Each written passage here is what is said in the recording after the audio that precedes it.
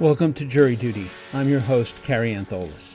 This season of Jury Duty explores the trial of Kyle Rittenhouse, who was charged with the reckless homicide of Joseph Rosenbaum, the intentional homicide of Anthony Huber, and the attempted intentional homicide of Gage Grosskreutz. As Rittenhouse was the undisputed shooter of all three men, his legal team argued that the shootings were in self-defense. In our last episode, we concluded our look at the defense team's cross-examination of Gage Grosskreutz, including the stunning moment where the witness acknowledged pointing his gun at Rittenhouse in the milliseconds before the defendant shot him.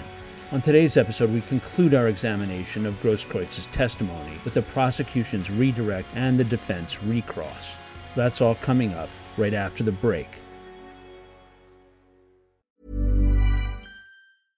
Hey, I'm Ryan Reynolds. At Mint Mobile, we like to do the opposite of what Big Wireless does. They charge you a lot, we charge you a little. So naturally, when they announced they'd be raising their prices due to inflation, we decided to deflate our prices due to not hating you. That's right. We're cutting the price of Mint Unlimited from $30 a month to just $15 a month. Give it a try at mintmobile.com/switch. $45 up front for 3 months plus taxes and fees. Promo rate for new customers for limited time. Unlimited more than 40 gigabytes per month. Slows full terms at mintmobile.com.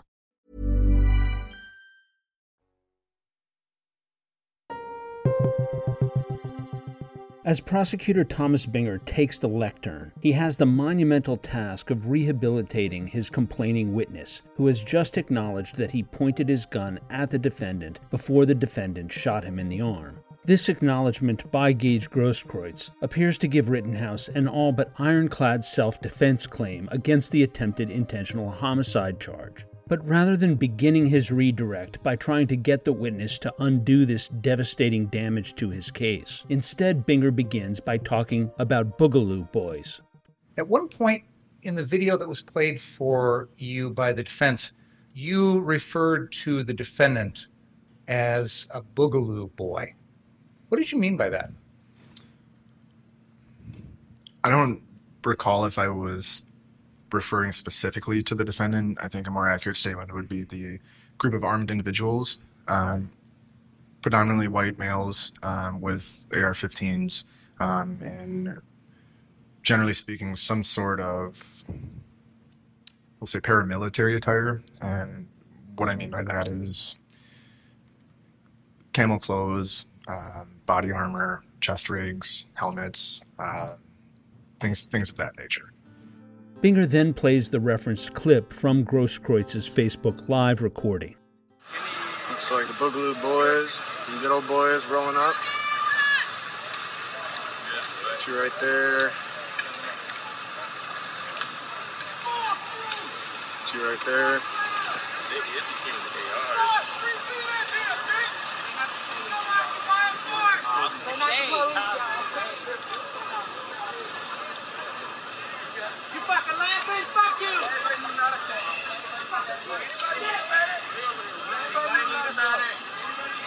Yo, we got our own medics. You're good. You can go home.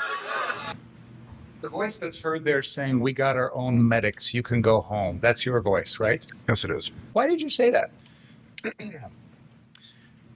It was my interpretation throughout the events of August 25th that these armed individuals, whether they were Boogaloo Boys, Proud Boys, etc., all had we'll say, a homogeneous appearance. Again, meaning the rifles, the body armor, and what I had inferred throughout the events of that night, that these groups of people weren't received very friendly towards other demonstrators, and in specifically to reference the defendant, it was also my interpretation that the defendant lacked the necessary experience, potentially the necessary knowledge to adequately fulfill his self-proclaimed role as a medic. Binger next asks the AV tech to advance the video to the moments where Rittenhouse is pulling in a garbage bin from the street back into the CarSource lot, and we hear someone in the crowd telling him he should stay on the lot and out of the street. For reasons unclear, Binger asks the witness if he saw Rittenhouse engage with the individuals who were shouting, and Grosskreutz responds that he saw no such interaction. The video is then moved forward. It begins again at the moment Grosskreutz hears gunshots and stops as he begins to run after Rittenhouse. That sounded like gunshots. It sounds like multiple gunshots. People are scattering. Now this is southbound on Sheridan. This is... I was just at 60th. Looks like they even set up a recliner. Oh, 110%, bro. Yeah, dude. 100. Do you hear what the crowd is saying at that point? I do. And what were they saying? Sounds like they're yelling medic repeatedly. Is that what caused you to start running? Yes, it is. The video begins again, and we see the camera POV as Grosskreutz runs after Rittenhouse and stops as he is asking the running Rittenhouse questions.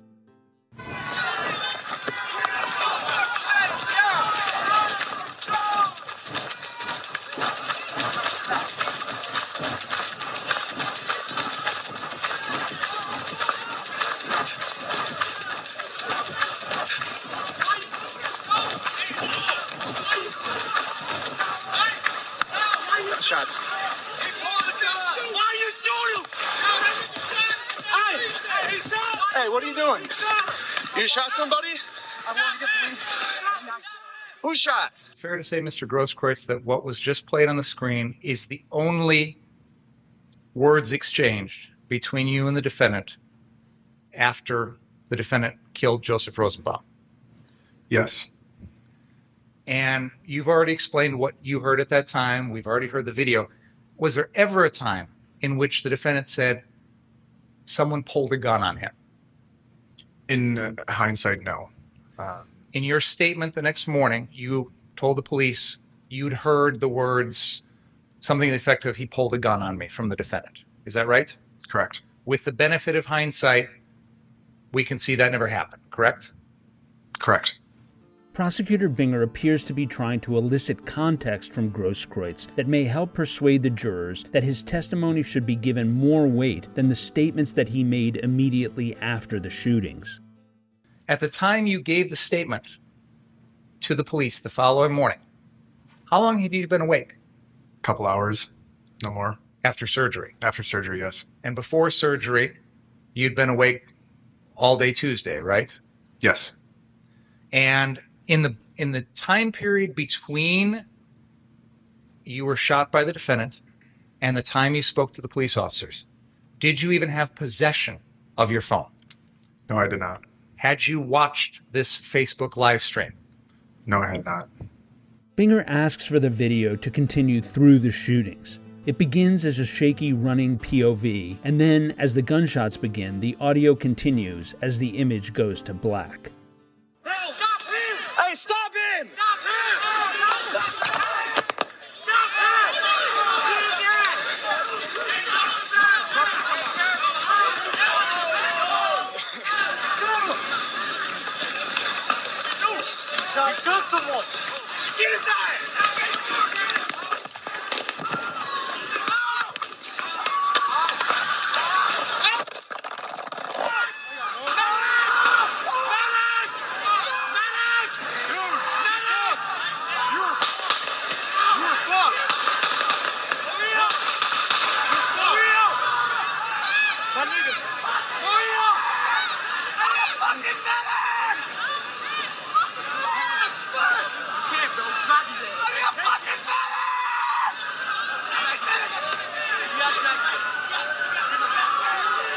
Mr. Grosskreutz, we can still hear audio, but there's no video coming from your live stream. Do you know why that is at this particular moment in time?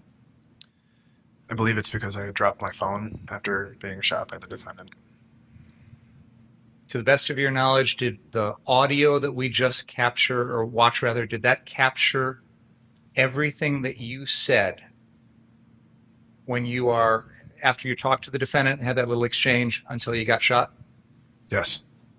At any point in there, did you say anything about you're going to kill the defendant, you're going to shoot the defendant? make any threats to the defendant of any kind? No. Hey, I'm Ryan Reynolds. Recently, I asked Mint Mobile's legal team if big wireless companies are allowed to raise prices due to inflation. They said yes. And then when I asked if raising prices technically violates those onerous 2-year contracts, they said, "What the f*** are you talking about, you insane Hollywood ass?" So to recap, we're cutting the price of Mint Unlimited from $30 a month to just $15 a month. Give it a try at mintmobile.com/switch. $45 up front for 3 months plus taxes and fees. Promo rate for new customers for limited time. Unlimited more than 40 gigabytes per month. Slows full terms at mintmobile.com.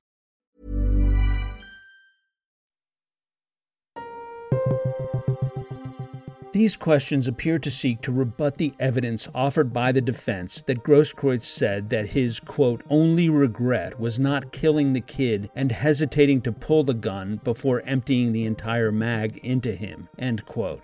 Prosecutor Binger next re-shows the witness the series of photographs of the moments immediately before and after he was shot by Rittenhouse, followed by the Brendan Gutenschwager video of the shootings. Mr. Grosskreutz, the defense has shown you a photograph which has been marked as exhibit number 65. I'm just going to hold that for you. Does this show you with your hands raised before the defendant shoots you? Yes. Okay. And I think this has been on the TV screen, but I'll just show the jury. Are you pointing your gun at the defendant here? No, I'm not. Is this right before he does the re-racking of the gun? Yes, it is. And then exhibit number 66, this is the photograph that shows you moving towards the defendant after he re-racks the gun. Is that fair to say? Yes, it is. Now, you were asked if you are pointing your gun at the defendant in this picture and also in exhibit number 67. Do you remember being asked those questions? I do. At any point during that encounter, did you intentionally point your firearm at the defendant? No, I did not. If your intent was to shoot the defendant with your Glock pistol, would you have gotten that close to him? That was my intent? No. At that moment in time, right before you got shot by the defendant, did you feel there was an imminent danger that the defendant was going to kill you? Yes, absolutely. When you were just demonstrating to us the way your right hand was holding the gun, however it was angled, my question for you is that the way you hold and point a gun when you're going to shoot it? No. At last, Binger seeks to rebut the defense contention that Grosskreutz was pointing his gun at Rittenhouse. But the damage of the witness's earlier acknowledgement that he did point the weapon at the defendant has been done. It remains a mystery why the prosecutor did not get out in front of this on direct examination. And with that, Binger concludes his redirect of Gage Grosskreutz. Sharafacy rises for his recross. And you were saying that, oh, here come some Boogaloo boys. You've never met Mr. Rittenhouse before, have you? No, I have not. You had no idea who he was, any affiliation with any group, nothing, right? No. You were just spouting off guessing. Guessing. I was making an inference. Yes. No information. Yes. After highlighting the witness's projections and assumptions about the defendant, Sharafacy moves on to Grosskreutz's further engagement with Rittenhouse. Mr. Binger asked you if you ever threatened verbally with words Mr. Rittenhouse. Do you remember him asking you that? I do. And your answer was he did not. Yes. You'd agree people don't have to use words to threaten other people. They can do it by their actions, correct? Yes. Like running after them down the street with a loaded firearm, right? Yes. Like approaching them, loading their foot and moving their gun forward while the person's on their butt sitting there, right? Those are non-verbal things that can be used to show aggression, correct? Yes. Amazingly, Grosskreutz again acknowledges something that he is under no obligation to acknowledge, dealing another blow to the prosecution case and undermining his testimony about his own intentions. Sharafacy moves on. Now, you can talk about what your mental intention was. you'd agree what everybody's looking at is you pointing a gun at a person's head, right? As well as the defendant pointing his firearm at me. Absolutely. But you are, by your own admission, pointing a pistol from less than 3 feet away at his head. Agreed? No, I don't agree with that. You don't agree that that gun is pointed in the direction of Mr. Rittenhouse's head? You don't agree with that? In the direction, yes, but directly, no. You didn't tell him what you were doing, right? I don't have time to. Well, as you're running, you didn't say anything, right? You're just chasing him down. You never say anything. It would have been hard to communicate that over gunfire. My question to you is, you never said a word to him other than approach him with your gun out from 3 feet away, right? Yes. And yet again, Grosskreutz concedes to Sharafi's framing of a narrative that is in direct conflict with the testimony he gave under Binger's questioning. Prosecutor Binger takes the opportunity for a second round of redirect to try to cauterize the damage. When you asked the defendant if he'd shot anyone, he lied to you, didn't he? Yes, he did. And even though you've been asked questions about what he said at various times or things like that, did he make threats to anything like that, to people, anything like that, you construed his actions as threatening, didn't you? Based off of witnessing the first 2 shots with Jump Kick Man, the third shot that killed Anthony Huber, yes. Sharafi rises to rebut the testimony elicited by this last set of questions from the prosecution. He didn't lie to you, right? When you had contact with him, he didn't lie to you, did he? Yes, he did. How did he lie to you? After having asked him who was shot, and then him saying, I'm going to the police, which we know after the fact, and then saying, I didn't do anything. So it's your testimony today that you heard. Now, to be fair, your first interview that you signed, you said that he told you, I'm working with the police, right? Right? That is what I thought I heard in the moment, yes. Okay, so you weren't telling the correct statement, correct? Can you... Yeah. You said that Mr. Rittenhouse lied to you. Yes. Your initial statement to the police was, he told me I'm working with the police. You know that's not true. After the fact, yes. Okay. So what is on tape is he said, I'm going to the police, right?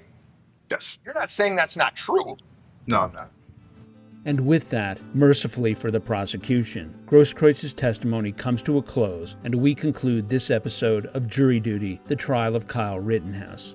Join us on our next episode as we take a look at the testimony provided by Kristen Harris, a citizen journalist whose footage of the events leading up to the shootings has repeatedly been presented as evidence in this trial. Hi, I'm Daniel, founder of Pretty Litter. Cats and cat owners deserve better than any old-fashioned litter. That's why I teamed up with scientists and veterinarians to create Pretty Litter. Its innovative crystal formula has superior odor control and weighs up to 80% less than clay litter. Pretty Litter even monitors health by changing colors to help detect early signs of potential illness. It's the world's smartest kitty litter.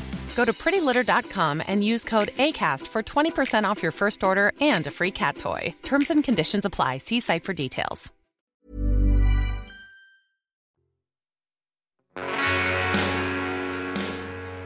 You can find more information about this trial on our Jury Duty Crime Story Patreon page or at crimestory.com.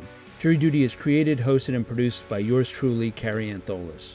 It was co-produced by Chris Tarracone and Aaron Karenik, and it was edited by Chris Tarracone. Our consulting producer is Brittany Bookbinder. Music for this episode was provided by Strike Audio, and Trial Audio is courtesy of Law and Crime Networks. Thank you for joining us, and we hope you will come back for the next episode of Jury Duty, the trial of Kyle Rittenhouse.